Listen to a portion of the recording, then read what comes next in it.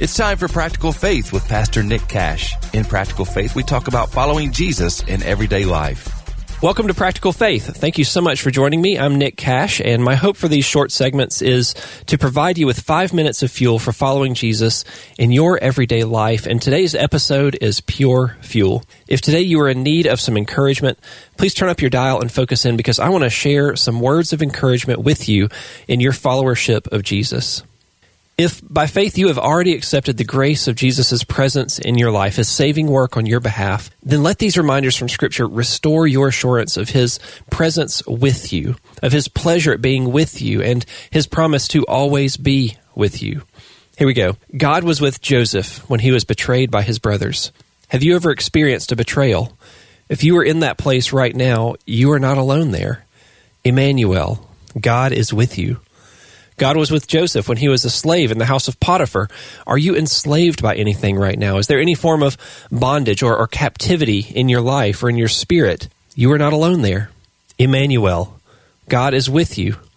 God was with Joseph when he was accused of a crime that he did not commit and then was thrown into prison for it. Have you ever been the victim of injustice? Have you ever been wrongly accused, been punished for something that you didn't do? You are not there alone. Emmanuel, God is with you.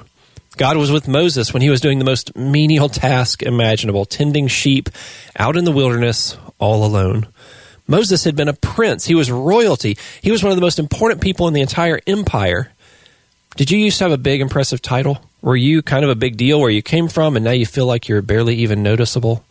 You are not alone in that place of anonymity. Emmanuel, God is with you. God was with Joshua when he was called to take Moses' place of leadership and to lead the Hebrews into the promised land. Has God called you to something that is too big for you to accomplish on your own? Is there some task set before you for which your own abilities are woefully inadequate? You are not alone in that calling. Emmanuel, God is with you. God was with Jehoshaphat when he was called upon to take the puny little Israelite army into battle against 3 much larger armies that were far superior in both number and power. Are you in the midst of a battle that God has called you to step into, one where you are clearly the weaker opponent?